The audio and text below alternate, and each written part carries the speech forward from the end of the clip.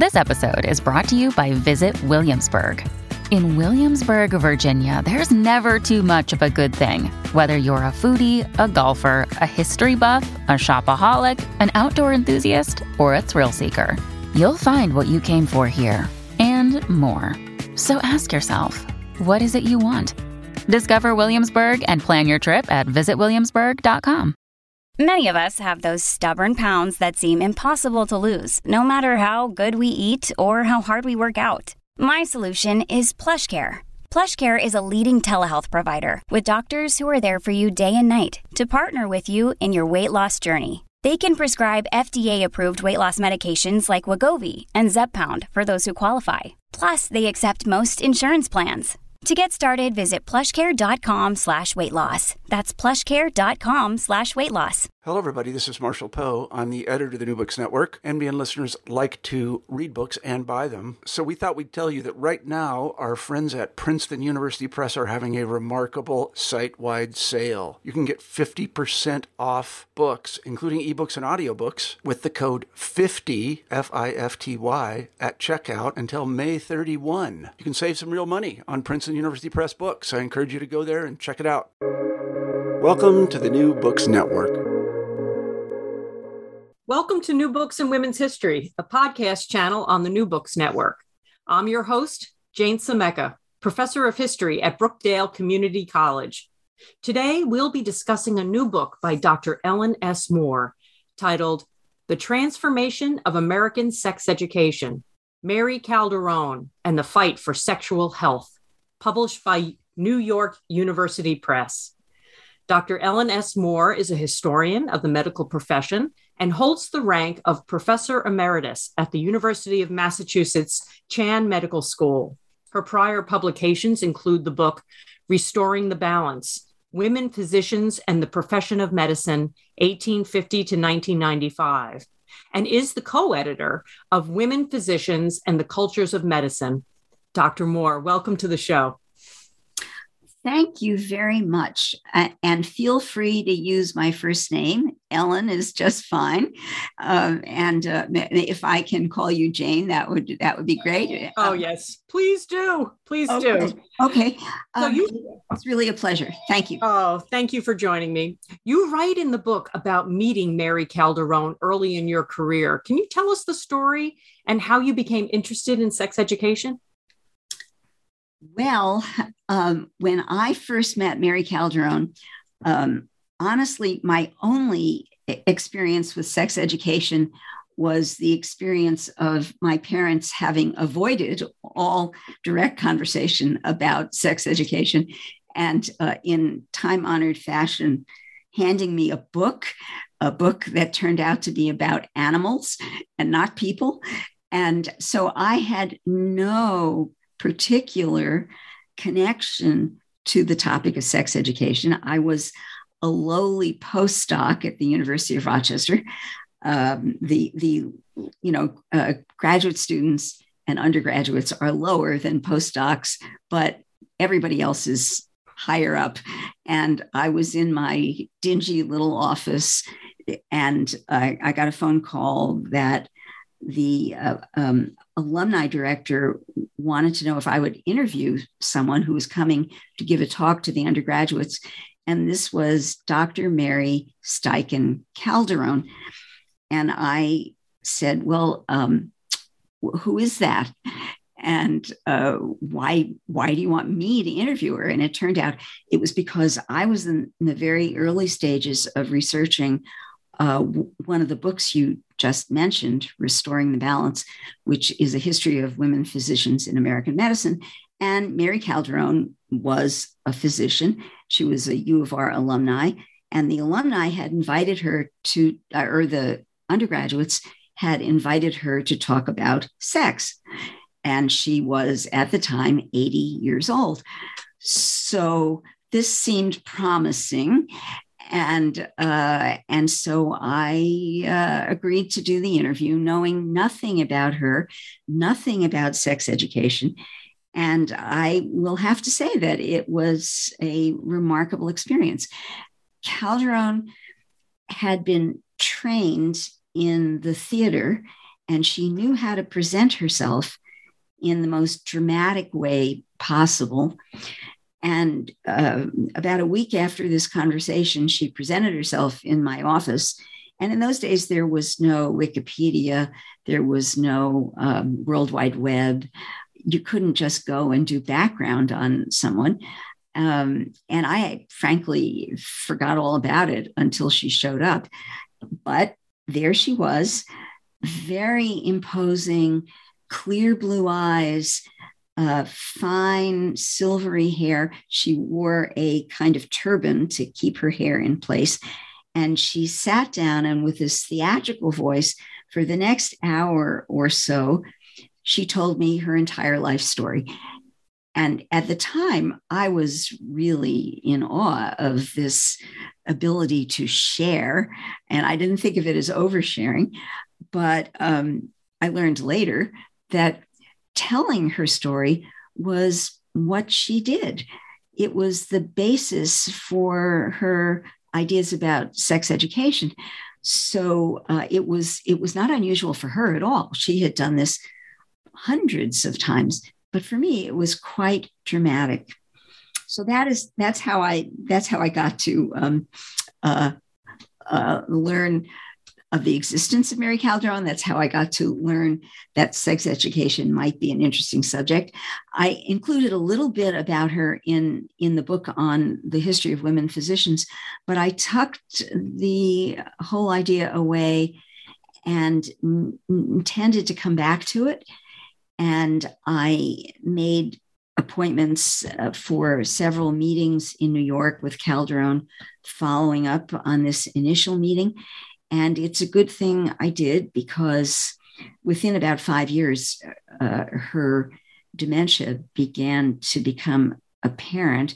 So if I had waited to come back to it entirely, I would have been quite disappointed. But as it was, I was able to meet her several times and get a real feel for her personality, her combination of charm and imperiousness and command, and the rather complex impression she made, which everyone remarks on. Yeah, so she sounds like she had such charisma. Yes. Yeah. Charisma is exactly right. That's perfect. Yeah, it really comes through your narrative of how charismatic and almost like a forceful personality, but not in a negative way, in an engaging way. She had a contagiousness, obviously, with her way that she spoke and presented herself, her bearing. Right. Yeah. Right. So how did Calderon's childhood and her early life lead her to her interest in sexual education and public health?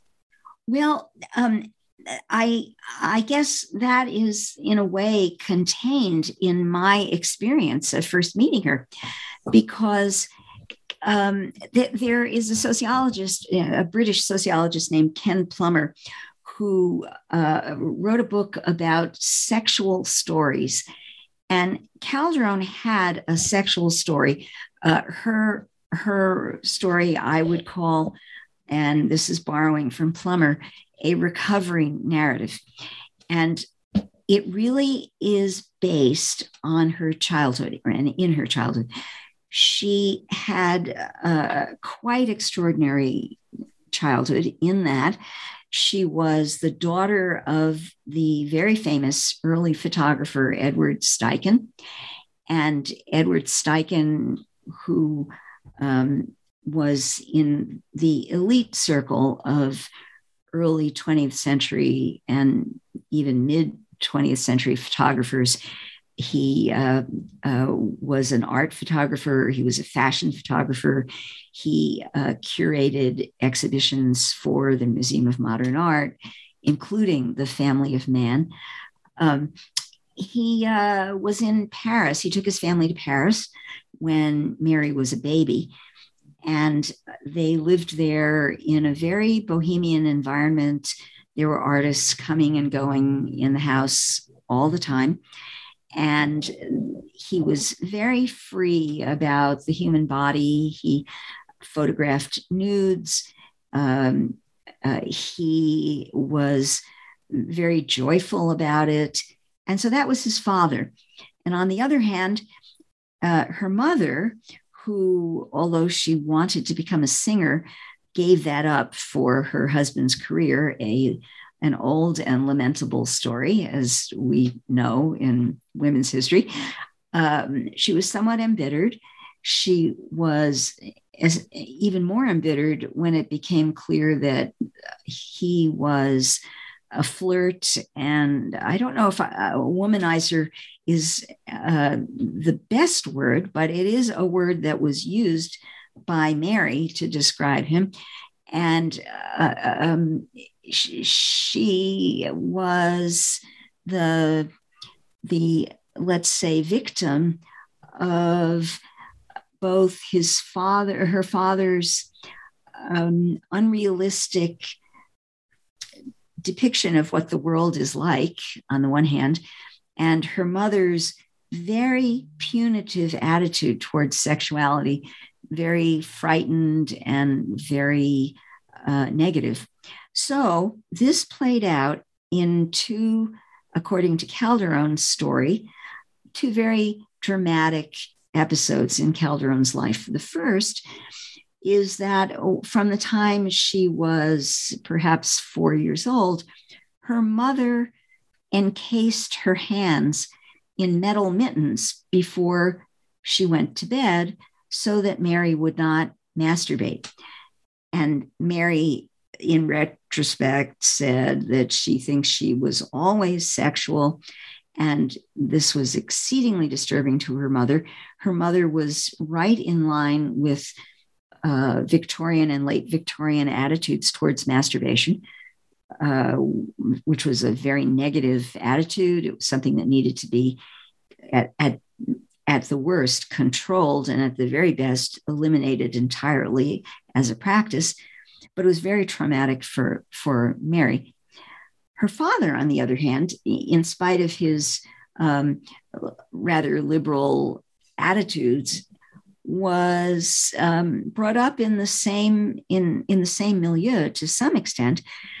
And so Mary, when she was about 8 years old, was unfortunately enticed to follow the family's young French gardener to the back of the house where there was a gardening shed, where he exposed himself to her. And this happened 2 or 3 times.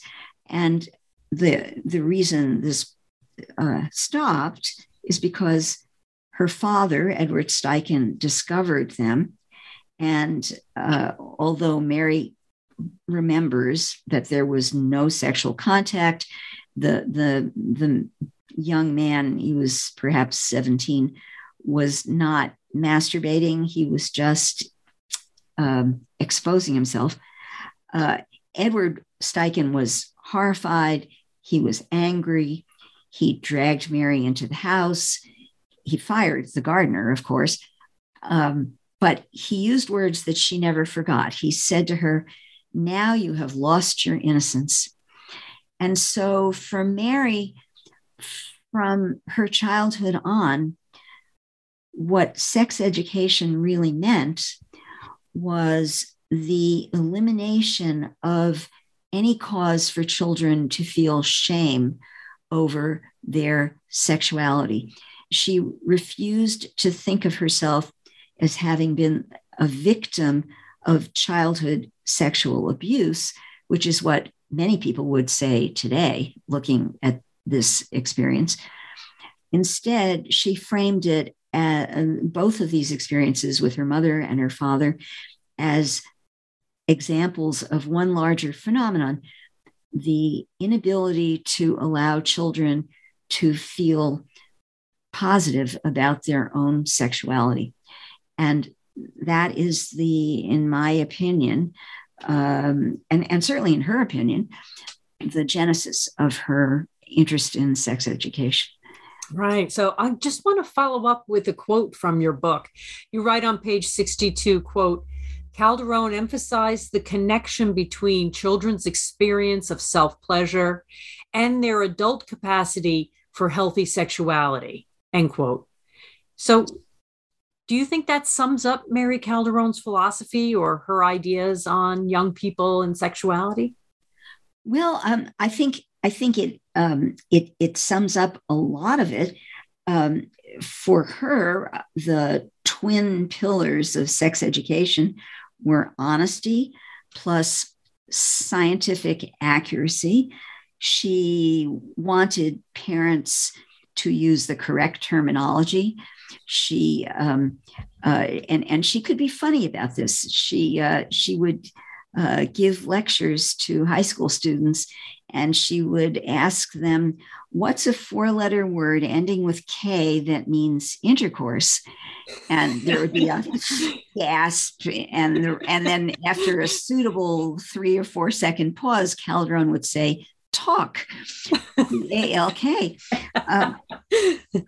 Her idea was, on the one hand, to acknowledge that there was all sorts of language out there about sexuality, but on the other, that communication and honesty were core aspects of being sex educators, whether as parents or as teachers or as therapists or whatever.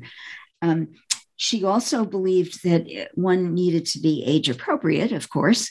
You wouldn't say to a 7-year-old what you would say to a 17-year-old. She also believed that positivity was really of the essence. That's the most important thing that you could convey to a child or a student was that sexuality is a joyful, natural part of being human. And she just wanted to destigmatize and normalize it. She wanted to eliminate shame. Yeah. And also you talk a lot about responsibility too. Yes. And, and I think from the parental, when you're talking about parents and your job as a parent, to not shame, but also the parent's responsibility and to teach, these healthy ideas and attitudes. Right. And that there's almost like another layer of responsibility too, about how your sexuality is also one of your responsibilities. That's really well said. I'll talk about both of those things. She believed that parents, first of all, had a responsibility to educate their children appropriately, but positively, but that part of that was to say it's perfectly okay to masturbate, to find joy in the good feeling you get from that, but it's a private experience. And to make sure that the children understood that this was something not for a public place. It was for your own room when you're alone. It was, and implied in that is that this is something for a child to engage in for itself, for themselves. Adults are not implied as part of this experience. The other side of responsibility is that she really strongly believed that sex education courses should take on the theme of personal responsibility and mutual respect, and that, and this was always a very complicated idea to get across. Schools shouldn't supplant parental or church or synagogue or religious organizations' responsibilities. They shouldn't be teaching what parents want to be teaching their children, but they can't avoid values completely, because it is a value to say that personal respect and mutual respect are a responsibility of humans, that if you are acting in a way that's harmful to someone else, or if you're being persuaded to let someone else harm you, you are not being responsible either for yourself or to someone else. She was very clear, and all of the people she worked with were very clear on that point. And you can't get away from the fact that that is in the realm of values, but these are secular values. These are, to use a buzzword that some people have demonized, these are humanistic values. They're the part of the core of being a full human being. So that idea of responsibility was extremely important. The trouble is, of course, that you can't easily codify how that works operationally. So therefore, what you have to teach is how to make good decisions. And so that is the aspect of sex education, I think, that has elicited enormous controversy over the years. But we'll get to that, I think, probably later on. Yeah. And, I was really struck when I read about her belief that sexuality is a human right. And I was teaching women's history a couple of weeks ago after having read this book. And I talked to my class about this idea of sexuality as a human right. And my students completely agreed. They responded so positively to this idea, so it's so interesting to me how she still is really, her ideas resonate with college students in 2022. Right. Any thoughts about that? Well, first, I agree with you. It is certainly the case that she believed this very, very devoutly, and to the extent that her organization, SIECUS, put out a statement about freedom of personal sexual choice as a human right in 1974. It's really quite early. She herself and some of her colleagues assisted the World Health Organization in their constructing a doctrine of sexual rights and a definition of sexual health in 1975. It was really quite important to her. It came out of her basic belief that sexuality is, and I mean, it may be different in each person, but as a phenomenon, it was an inborn biological system. She thought that there were two parallel systems, the reproductive system and the sexual system. She didn't get very far in she was not a researcher. She'd come up with ideas and she'd send them out into the world, and people would, either they would cower or they would say, oh yeah, go for it. But she was not somebody to do the research to follow up on it. But she believed that sexuality was clearly part of the human entity, the human being. And so that's why she used the word sexuality rather than sex to give the impression that it was part of who you are and not just what you do. That's one of her most famous quotes. And she goes on to say, it's not just what you do in bed in the dark. It's everything you do and you are. It's part of your being.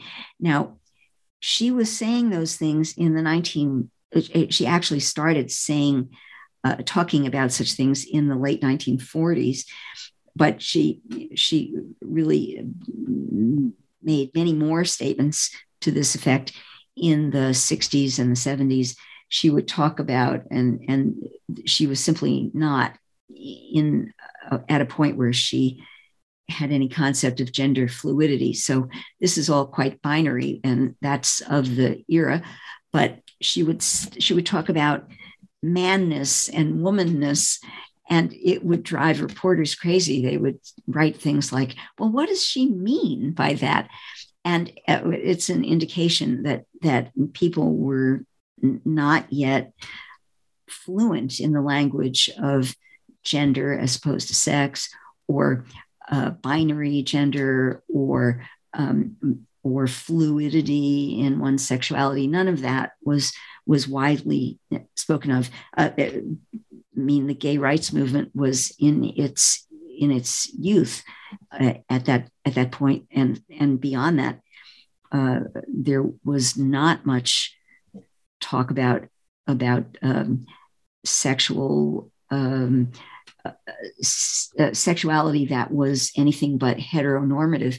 So I don't fault Calderon particularly for the vagueness of her language. She was struggling to express something, and what she was struggling to express was and she used the word totality, that your sexuality was part of the totality of your being.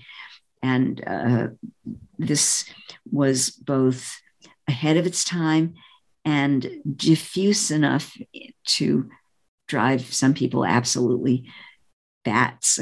Yeah, and she does kind of lay the groundwork, though. I mean, I actually have to say that, reading this book helped me to understand the ideas of gender fluidity today a little better. Oh, thank you. And the vocabulary and the way of expressing these complex ideas. Yeah. It seems to me that not only were her views, ahead of her time, but she's really laying groundwork here. I think if she were still with us, yes, she would be, I think really helpful for articulating some of these ideas that have become so important. And, working with young people, I can just say that it's so important to them to have a way to talk about these things, talk about sexuality and their own feelings about themselves. That this book really did help me to communicate with my own students about how they feel about sexual matters and sexuality. That's great. That's great. So this podcast channel looks at women's history. So how do you think your book fits in with women's history? Do you have any thoughts on that? Well, first, as my story of my introduction to Calderon might indicate, it does hark back to the very beginnings of women's history, the earliest days when we were writing restoration stories. We were excavating, we were finding women in history that had been lost or overlooked or deliberately minimized.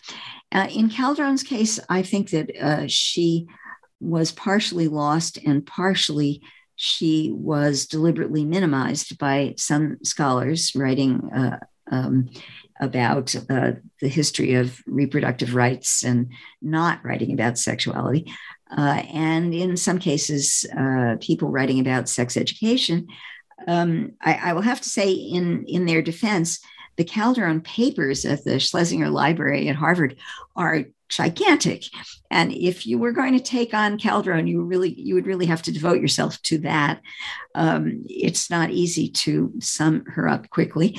And for whatever reason, there have been brief discussions of Calderon in some earlier books that simply either minimized or misunderstood her.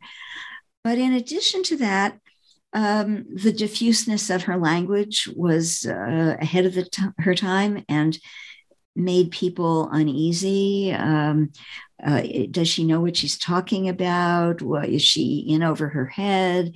Well, no, she did know what she was talking about, but she was addressing herself to young people. She was addressing herself to educators. She was addressing herself to the general public. She wanted to speak as broadly and as untechnically as possible. And then the other reason why I think she has been forgotten is that there was an accusation made against her by right-wing commentators who deliberately slurred her, a kind of guilt by association, that she was not against adult-child sexual relations, which is simply untrue. It was simply untrue. And she responded immediately, saying this is not true. But again, her language was always so florid that it was easy to misquote her, and she was misquoted. And in the end, her organization, when she, at the point that she was in her late 70s, her organization decided it would be better if she retired entirely, because they didn't think they could afford to keep dealing with these really scurrilous untruths. And so they stopped talking about her. It's a little bit analogous to the way Planned Parenthood downplayed Margaret Sanger after a certain point because of difficulties in explaining away some of Margaret Sanger's early enthusiasms. In Calderon's case, it's not because she ever had any enthusiasm for anything that would be considered scurrilous. It's just that she was tarred by the ultra-right, and child sexual abuse is the third rail, as I write, of sexuality politics. Mm-hmm. So once there's even the slightest taint, even though it's completely false, she was dropped for a number of years. And it's time to reclaim her because she is important. And no one was more important than she was in bringing sex education to the public in a modern and positive way. No, it's really, I think that it's really important that we study her and like you said, that we reclaim her and talk about all the accomplishments, because it's really it's an amazing story. And I never heard of her. I was embarrassed to say that I really had never heard of her before reading your book. And then I read in your book that she had been interviewed on TV and had been on the Dick Cavett show, and things that I watched when I was growing up in the 70s. So I was really amazed. I didn't know her name, and so it's great to know, though, that her papers were preserved and that she's there for study. I mean, that's at least that's a saving grace in a way. Absolutely.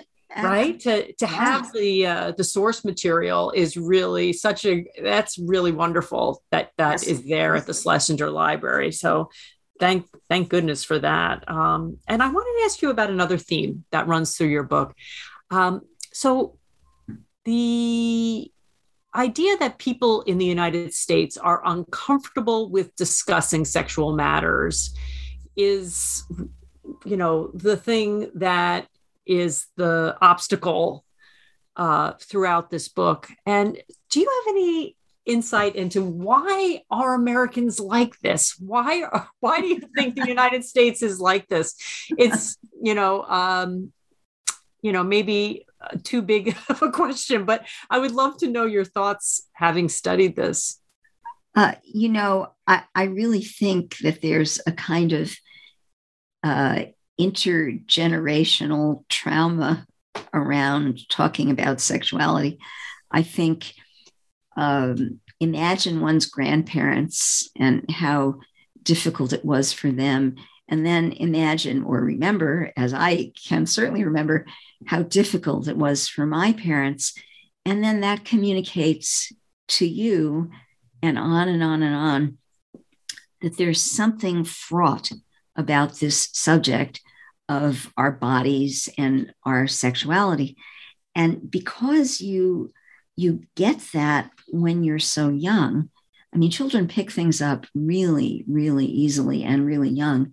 And it's exceedingly difficult to avoid learning that your parents are just a little uncomfortable, or maybe very uncomfortable with this topic. So you don't talk about it either. And then, I'm certain that I did a better job with my daughter than my parents did with me. It wouldn't take much, first of all. But secondly, she tells me I did, so I'm going to assume that I did. But it wasn't easy. And after all, I am highly aware of the subject and of what one might or might not say to a kid. But it was still, I'm sure it wasn't easy for me either. On top of that, of course, the subject of sexuality and being positive about your sexuality and the idea of sexual freedom is an idea that really cuts up against a conservative intellectual and cultural and religious vein in this country. You asked before we began whether other countries seem to be as bad at this as we are. And it's really not easy, or possibly it's impossible to compare cultures in any definitive way. But certainly there was a study of children's comfort and familiarity with sexual terms that was done back in the 80s, I think. And US children were at the bottom of Western industrial countries. So trying to compare like with like, the US was certainly at the bottom. I think that this is certainly getting better, but not maybe because parents are doing a better job of it, but because kids are taking it up themselves. There are popular movies that show middle school kids dealing with their sexuality and feeling uptight about it. You have kids doing their own podcasting. And then, unfortunately, you also have pornography. And pornography is exactly the wrong way for kids to learn about sex. And it may seem like it's getting parents off the hook, but what it's doing is creating a horrible image, a horrible model of non-consensual, fake, degrading, and exploitative sexuality. It's giving young kids, and particularly boys, all the wrong ideas about what is okay for a teenage girl. It's astonishing how terrible that can be for everybody. I can't. So sex education can help with that, but it's and I remember even you mentioned Judy Blume's novel Forever in the book, and I remember being I think I was in junior high school when that came out, and boy, was everybody interested in that novel. And I remember girls in my class passing Forever around to read the sexy parts. And so as much as parents are hung up, have their own hang-ups, and how they want to keep their kids innocent of having mature sexual relationships, it's a natural curiosity. And it would be much if people would just get past that, transcend their own lack of comfort with the subject matter, and have a robust and honest, open conversation. Right. People wouldn't have to be passing the book around the back of the class. Well, but I do want to thank Judy Blume that for some information. That for sure. Oh yes, Judy Blume is a hero to the sex education movement. I believe. Calderon says something like the far right would like to keep children innocent. It's impossible to keep children innocent, but you can keep them ignorant. And up to a point, she's right. But then, as you're saying, after a certain point, you really can't keep them ignorant, because there's always a way that children learn what they need to learn. Absolutely. And so let's talk a little bit about the doctors, right? So I found this to be so interesting that the title of the chapter in your book is called Heal Thyself. And it talks a lot about how doctors are also very uncomfortable in this time period discussing sex with their patients in their own practices. So can you tell us a little bit about this in your book? Right. Well, the full chapter title is Physician Heal Thyself. And Calderon uses that quotation as a way to say, and I think at the time she's addressing a large group of psychiatrists, and she's using it to say there is a lot of evidence that doctors are just as uneasy talking about sexuality as their patients are. And increasingly, particularly with the release of the birth control pill in 1960, patients are coming to their doctors and wanting to ask questions about both sexuality and reproduction, certainly birth control.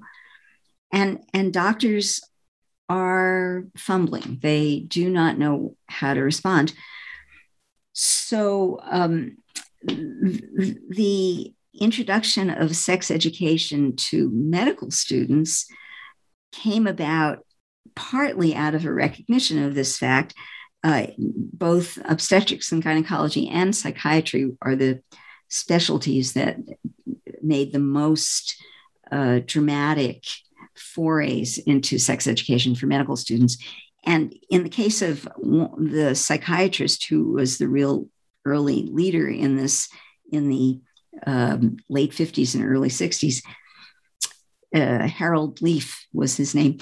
And he was on the wards with medical students, and the patient they were interviewing was someone who had some sort of sexual problem. And afterwards, Dr. Leaf asked the students, well, what would you say about this? How would you deal with it? And this one student looked at him and said, well, he's 45. Look how old he is. What's the problem? And Leaf was himself the same age as the patient. So he realized immediately, this is a problem. The medical students are really not where they need to be in thinking about sexuality. And then he began to study what medical students' attitudes were. And he discovered that they were every bit as uptight as the public, and certainly no more informed. And that was the beginning of a very serious effort to bring curricula on sex education into medical schools. You even mentioned that of patients going to doctors and how difficult it must have been for the patient to talk about their sexual histories and the doctor laughing. Yes. Right. And that, can you imagine, first of all, how that patient must have felt after, maybe drumming up the courage? Yes. To talk about a sexual problem with their doctor, and then have the doctor laugh, and not because it's funny, but because they're just so completely uncomfortable and unable to talk about it. Exactly. And I was just stunned by that. I empathized with the patient in that instance. I think that we probably both remember how awkward it was in, let's say, in the 70s or 80s to talk to physicians about sex.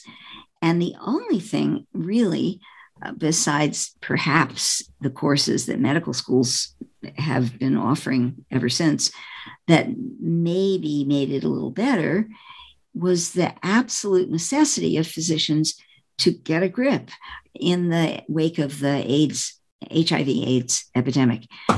And that is more about disease prevention than it is about sexuality. But at least it was requiring medical students and residents and their teachers to come to grips with sexual activity, sexual partner choice, sexual orientation, and differing attitudes towards sexuality, and even more important, being required to think about one's own attitude about sexuality and gender, because one's own attitude is going to have an impact on how one responds to a patient.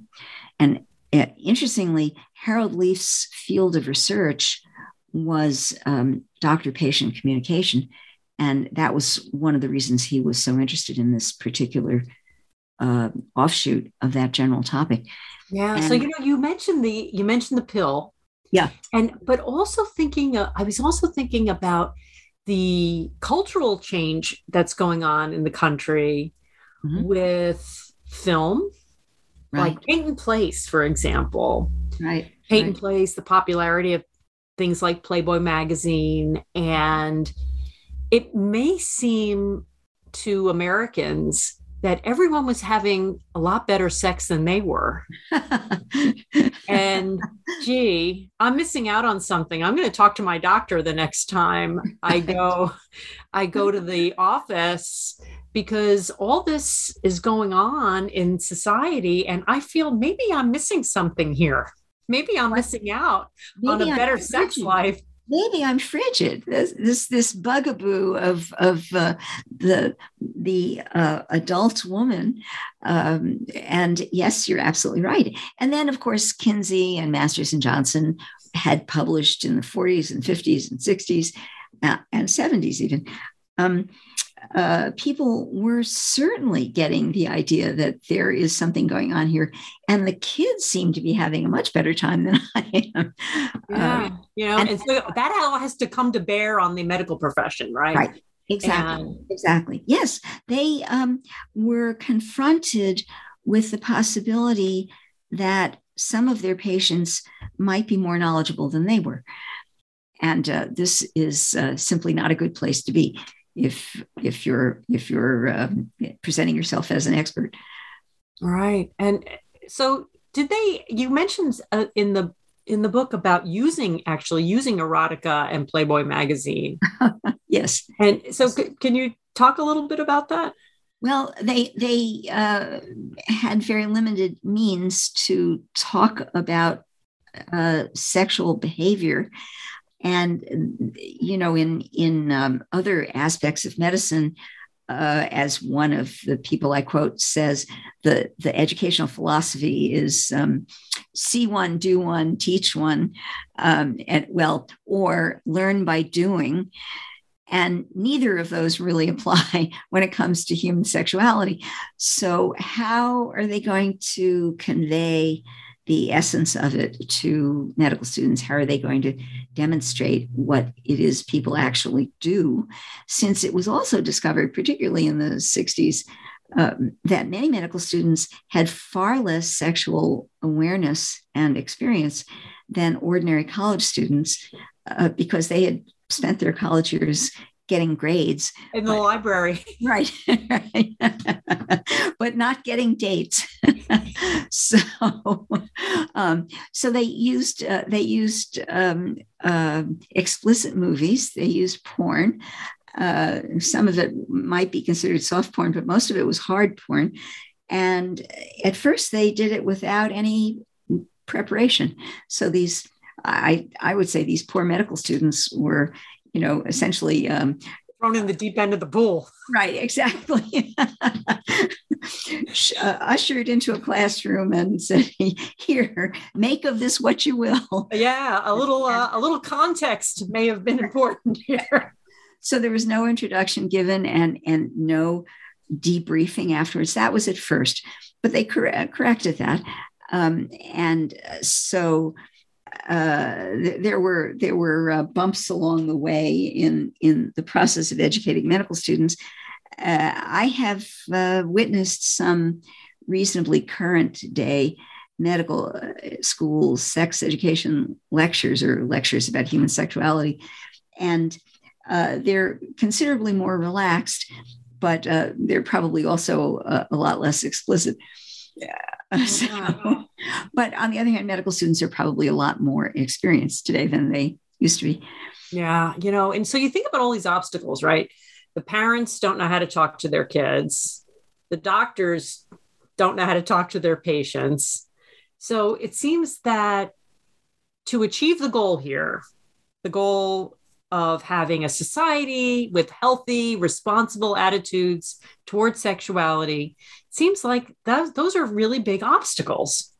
Yes. So she faced a lot of challenges, it seems to me, to achieve her goals. So what do you think? How does she handle achieving her goals? Well, there are two aspects to that. One is the very natural challenge you were just describing so well. And Calderon was really quite masterful at that. She could go into a room with almost any group of people as long as they were interested. And she could disarm suspicion. She could disarm nervousness. The anecdote about the four-letter word that ends with K is typical of her ability to break the ice and get people talking. She was very successful talking to students, particularly in the early years, and eliciting. That because the questions that are recorded as having been asked by students are very vulnerable sounding questions. They really trusted her. And there are letters to her that say, "I trust you." So she's really quite good at that.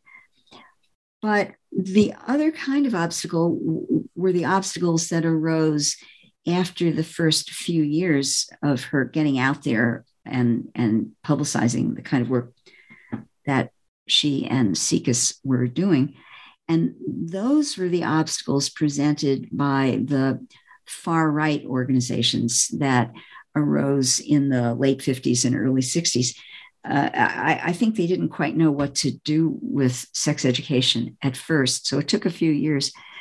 But by the late 1960s, a group called the Christian Crusade, which was a far-right evangelical group, began a highly public attack, not only on sex education in general, but on Calderon in particular. And one of the officials of the Christian Crusade, which was based in Tulsa, Oklahoma, wrote a pamphlet, notorious pamphlet, called "Is the Schoolhouse the Proper Place to Teach Raw Sex?" And this was in capital letters. Is the schoolhouse the proper place to teach raw sex? And the pamphlet was full of deliberate misquotations. It was full of fear-mongering, talking about the way teachers were trying to get students to engage in incredibly risky behaviors, and that sort of thing would go on. The John Birch Society immediately jumped on the bandwagon and developed a bunch of parents groups around the country. And they developed letter writing campaigns that sent letters to hundreds, maybe thousands of small town newspapers, disseminating untruths and scandalous untruths. One was that teachers were undressing before their students as part of the educational process. Things that were wild and simply false. And so now, by the late 60s and early 70s, everywhere Calderon went, she would find not an interested group in the of listeners, but a largely interested group spiked with a couple of deliberate provocateurs who were coached to yell out scandalous and dismaying comments to upset the rest of the audience, and if possible, disrupt the meeting. So a woman in the audience would say out loud, I don't want my children to see pictures of sperm spouting. And well, this is not going to be happening, but people in the audience who were not in on the conspiracy would be dismayed. They'd be disturbed, and they wouldn't know what to think. Or picket lines outside school buildings or college buildings. So it became a very, very unpleasant time for Calderon, and very exhausting. And that's going on right now with these yes. parental right bills all over the yes. country, and they're duplicated and very right. well coordinated, and going to Board of Education meetings. And so yep. we're seeing this same thing going on. So do you think, so let's talk about some of the success that she had in changing the curriculum in the education system. Well, her success, of course, she couldn't possibly do it alone. And there was a successor to her at SIECUS named Deborah Hafner, who changed the direction somewhat because it was the era of AIDS, and emphasized not so much pleasure, but health. And I mean, she was very sex positive, certainly. And the idea is that sexuality is healthy. But the other side of that is that you need to learn how to avoid the aspects of it that are unhealthy. And so she devised, in response to the federal government calling for comprehensive sexuality education to combat AIDS, she created and brought in a group of partner organizations to create what has become known as Comprehensive Sexuality Education, CSE. And really, you can date the birth of comprehensive sex education or comprehensive sexuality education from 1991, when SIECUS and its allies published its first guidelines for comprehensive sexuality education, grades kindergarten through 12. And this is deliberately building on Calderon, certainly, but it is an attempt to adapt to the necessities of a really terrible time. The AIDS epidemic was terrible. It's to the extent that there is still HIV in the world, it's still terrible. But of course, we know so much more now than they did then, that knowledge is certainly power. Comprehensive sex education, which comes straight out of SIECUS's original ideas, but adapts to the times, emphasizes, like Calderon, scientific accuracy. It emphasizes responsibility and teaching children how to make informed and responsible and healthy choices. But it emphasizes safe sex practices. It emphasizes gender inclusivity. It emphasizes inclusivity of all kinds. It emphasizes all of the things that will make sex, including abstinence, including, in other words, from the point of view of CSE, delayed sexuality rather than abstinence, all the things that will make it healthy and positive and part of an educational experience and not a fear-mongering experience. So one of the mottos that I read in Hafner's materials, which are also at the Schlesinger, by the way, is don't just say no, say not now.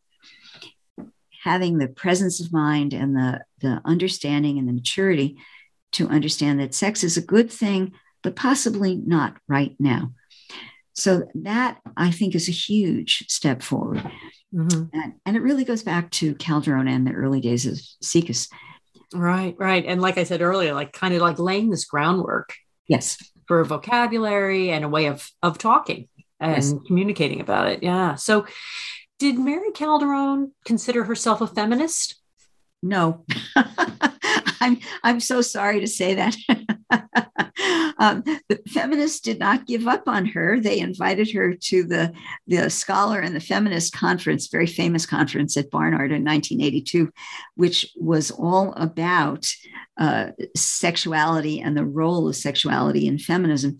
And they invited her because of her belief in the positive and pleasurable nature of sexuality. But it is telling that the name of her talk at that conference was Above and Beyond Politics. So she did not like to be a follower. I think that's the long and short of it. And she also liked men. And she had a quite narrow-minded, impulsive, really reactive idea that feminism was anti-men. And she was loyal to her supporters, and Hugh Hefner was one of her supporters. So by supporting people like Hugh Hefner, she was certainly making it very difficult for feminists to support her. But by the 80s, she was invited to many feminist health events, and she was given honors. In the early 90s, just months before she died, she was inducted into the National Women's Hall of Fame. I mean, her work was so pro-women. And even though she wouldn't call herself a feminist, she always insisted that women's rights to their bodies and bodily integrity and bodily pleasure was crucial, were crucial. So she is a feminist in spite of herself, I think. Not self-proclaimed. She didn't like the label. The label was not something she wanted, but right. Certainly her ideas are in coordination with a lot of things. But it's very interesting to me that it gets sort of criticized by the Christian right, of course, but also from the feminist left. And so it's a very interesting box or corner to be in. Right. It's really, really interesting. So what do you think that Mary Calderon would think about the public backlash about teaching sexuality in school today? What do you think she would be? Well, I think she would not be surprised at all. She'd be disappointed, but she wouldn't be surprised. She really wouldn't. And when you consider that Focus on the Family is still around, and they were there saying many of the same things in the 1970s, it would be all too familiar to her, all too familiar. Oh, wow. Well, this book is a beautifully written and timely biography, but it is really much more. It's a bigger story about American culture and sexuality and public health. So thank you so much. I want to thank Dr. Ellen S. Moore for joining me today on the show and for a great discussion of her book, The Transformation of American Sex Education, Mary Calderone and the Fight for Sexual Health, published by New York University Press. Until next time on New Books in Women's History, this is Jane Semeka. Keep reading.